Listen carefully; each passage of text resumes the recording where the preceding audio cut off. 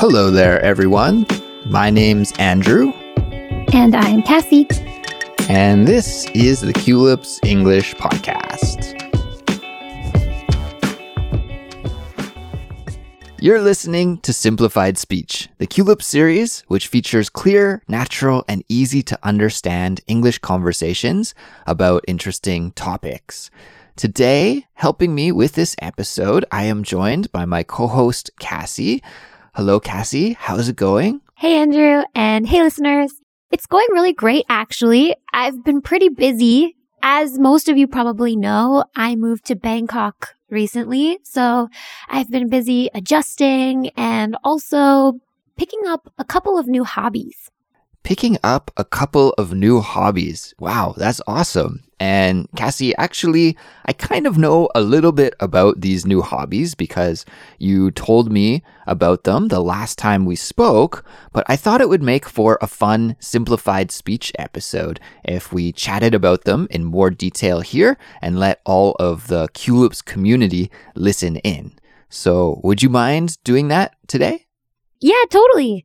But guys, before we get started with our conversation, I do want to take a moment to let everyone know about our study guides and transcripts for all of our episodes.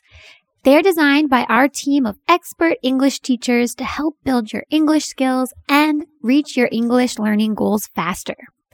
To get unlimited access to all of our study guides, plus some really great bonuses like invitations to our monthly live streams, visit culips.com and sign up to become a Culips member. We'd also like to give a shout out to one of our listeners from Sudan named Joseph, who left us a 5-star rating and a nice little review on Apple Podcasts. Andrew, could you read his review for us?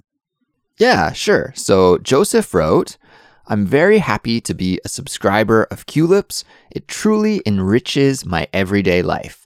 You guys are good and helpful. Thank you for all the great work and effort you put into all of your content. Love you guys. So Joseph, thank you so much for that awesome review and for your support. It really does mean a lot to all of us here at Culips. Yeah, we always love a good review and love that you're meeting those English goals.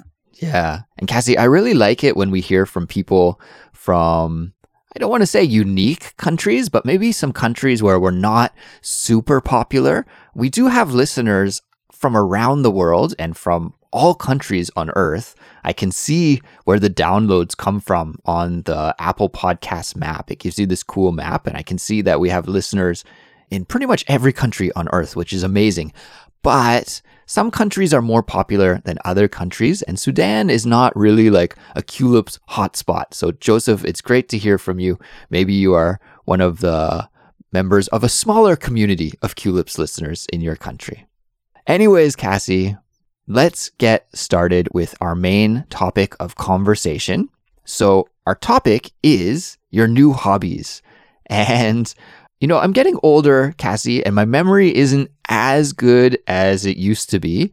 But if I recall correctly, it wasn't too long ago that we actually had a conversation about some new hobbies that you had, like making kombucha. Mm-hmm. But I guess when you moved to Thailand and you started this new life in Bangkok, maybe that was one of the hobbies that you kind of had to put aside as you moved. Am I correct with that assumption?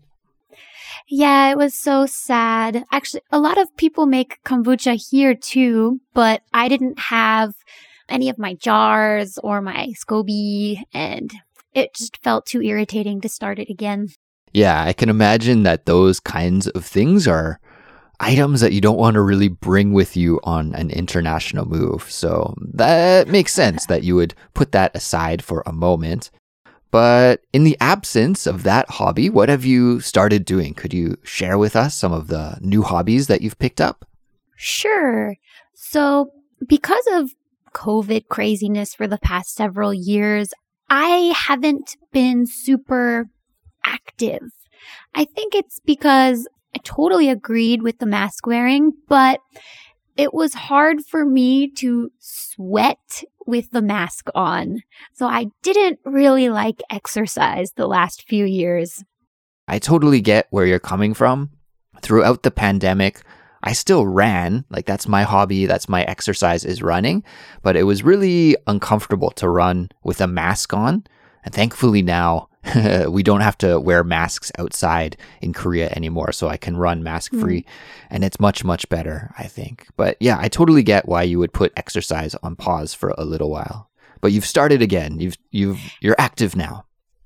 Yeah, exactly. That's probably that's where most of my new hobbies come from. I joined this really cool multi-sports complex. Okay. It has, as you might know from the name, a multitude of sports. It's got tennis, swimming, badminton, squash, racquetball, a climbing gym, weights. It's got everything.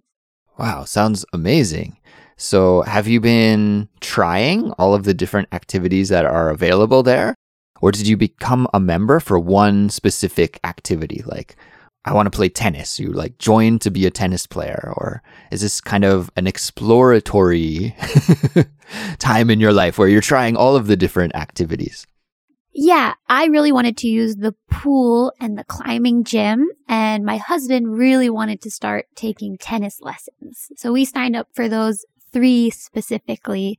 But once we started, we've, been trying out all the different sports, and I played badminton for the first time in, I'm not going to say ever, but practically a decade.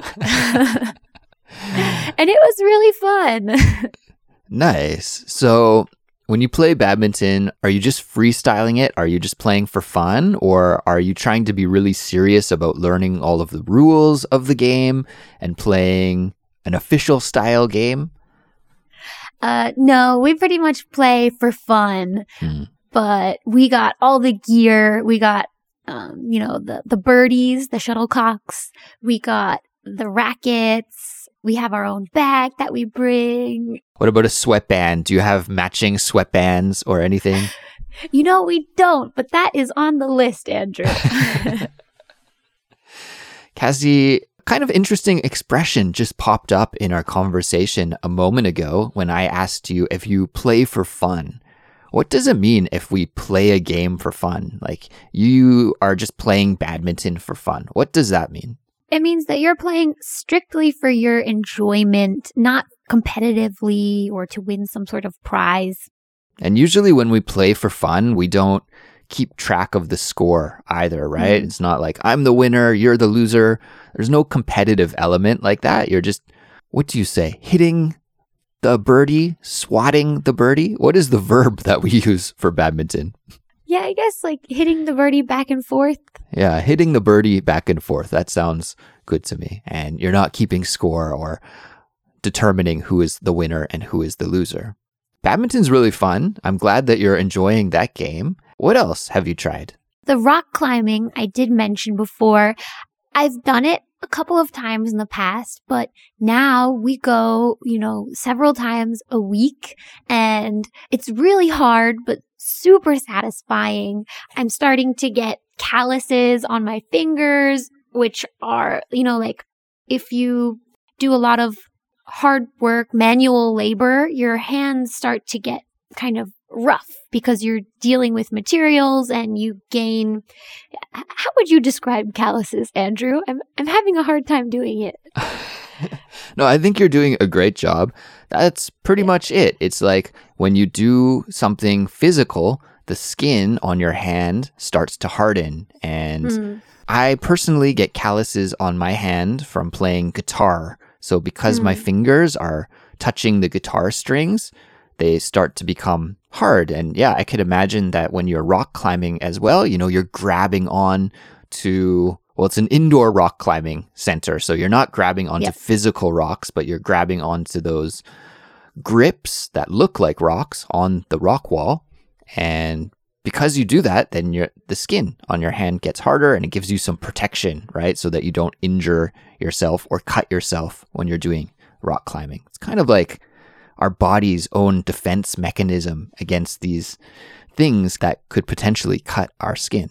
Yeah, it also gives you strength and grip. So when I first started rock climbing, I was really bad. I'm still not very good, but I can feel the finger strength growing and my ability to look at a rock wall and say, okay, I have to move my body this way, and then I have to turn it that way so that I can reach that stone over there. It's really like a puzzle for your brain and your body. Yeah, that's awesome. I think many sports are like that, but rock climbing seems to be particularly like that, where there's a mental challenge and a physical challenge. And then on top of that, you have this height challenge, right? Because maybe it's not exactly the same if you're in an indoor gym. I guess it depends on how comfortable you are with heights. But definitely if you're outside climbing, a mountain, climbing a rock cliff face on a mountain, then you have that fear of potentially injuring yourself or dying even. Like, it's a really dangerous sport. It can be if you don't take the proper safety precautions. So you have all these elements going at once, which I think makes it so addictive for people who start the activity. Yeah, that's right. And also the community is really welcoming and nice. I feel like every time I go to the gym, there's people there who are like, hey, or I go, wow, how did you do that move? Can you show me one more time? And they say, sure, why not? So when you do rock climbing indoors, what kind of equipment do you need? Personally, I've done indoor rock climbing when I was like 12 years old. So it's been over 20 years for sure since I've been rock climbing. So I can't really remember, but do you need any specialized equipment? I'm sure it's not just like badminton where you can just kind of have fun and go at it. You probably need some training or some gear before you can do it. We needed to buy a lot of stuff. We had to buy climbing shoes that are really tight, and they have a special rubber grip around the entire edge so that you really dig your toes into the rock face. And then we had to buy harnesses to strap the rope to in case you fall. And we had to buy a belay device, which is a thing that you thread the rope through that sticks onto your harness. And we had to buy chalk. Chalk helps your finger grip on the wall. I think that's it. Maybe a bag to carry it all in. Do you wear a helmet when you climb? No, I think if you outdoor rock climb, you need one, but indoors, it's not necessary. Not necessary. And you mentioned belaying and the rope. I remember this word from when I climbed as a child, but I don't really remember the meaning. I know it has something to do with the person who is holding the rope for you. Is that correct? Well, there's two types of climbing. There's bouldering and there's rope climbing. So bouldering, you don't need anybody near you. The rocks are not that far off the ground, so it's more working on your skills, your technique of climbing. But rope climbing, you're attached to a rope and you're climbing a wall vertically. So you're pretty high in the air. And to protect yourself, you have someone on the ground who's your belayer.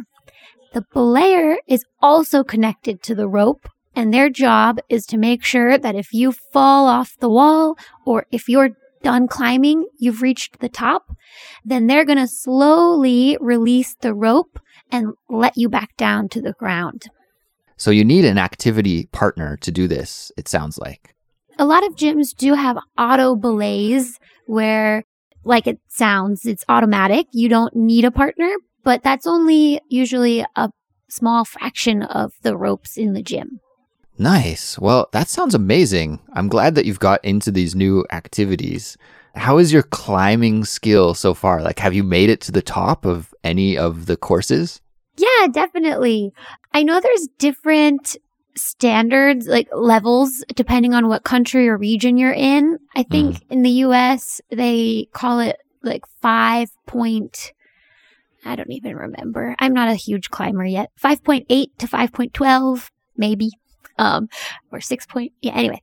But in Thailand, they have the levels 5A all the way to 6C or something like that. Okay. So I can climb the 5C, 6A range, which is, it's not too bad. It's solid novice high level. Okay, all of those numbers just went over my head, but I like the summary at the end. Solid, novice, high level. Sounds like you're making a good start with your new hobby. Kassy, I have to ask, have you ever seen the Olympic speed climbing events on TV or on YouTube or anything? I really haven't watched them much, but I would love to. Now that I'm getting more into the sport, I think it would be really cool to watch some professionals in action. Your socks are going to be blown off, Kassy. It is insane. So it's a race. You have two climbers climbing at the same time, and it's a sprint. They're like almost running up the wall to hit the bell at the top of the wall first. So whoever hits the bell first, rings the bell first, is the winner. And they don't even look like people. They look like climbing monkeys or something. The way that they can climb so quickly is just absolutely incredible. So I definitely think once you see that, maybe you'll feel inspired or motivated to climb even more. Sounds good. Will do. And another recommendation that I have about climbing is there's this documentary movie called Free Solo. Have you heard of this movie, Free Solo? Haven't watched it, but yes, I've heard of it. Yeah, so there's a climber, an American climber. His name is Alex something. I can't remember his last name. Alex Honin, I want to say, but I may have that incorrect. I'm sorry if I'm mispronouncing his name. But this climber is notorious for climbing the world's most dangerous mountains outside. So he's on cliffs, and his special characteristic is that he doesn't use a rope. Crazy. So he does all of these with no rope. And watching that movie, I felt like I was on the verge of having a heart attack the whole time. So nervous and just panicked for him that he was going to lose his grip and fall off the mountain and die. But yeah, spoiler alert, he's okay. That's good. That's good. Well, Kassy, thanks for catching us up on these new hobbies. I'm glad that you're keeping yourself busy in your new Thai life. Yes, it's been a really great adventure so far.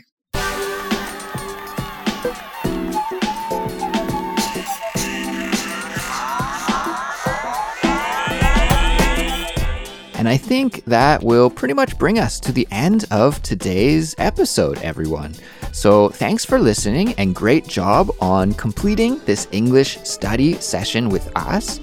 And of course, we'd love to hear your thoughts and your feedback. Maybe you have a question for Kassy about one of these new hobbies that she's doing, or maybe you participate in one of these hobbies yourself and you could tell us about how you like to rock climb or how you like to play badminton. So if you have any questions or feedback or comments for us, you can get in touch with us by leaving a comment on our website, culips.com, or on our discussion forum, or even through our Instagram page. And of course, we love hearing from you guys. And if you like this episode, please support us. Your support allows us to keep making English lessons for learners all over the world, and we can't do Culips without you. The best way to support us is by signing up and becoming a Culips member. For all the details, just visit our website, culips.com. That's it for now, but we'll be back soon with another brand new episode, and we'll talk to you all then. Goodbye. See ya.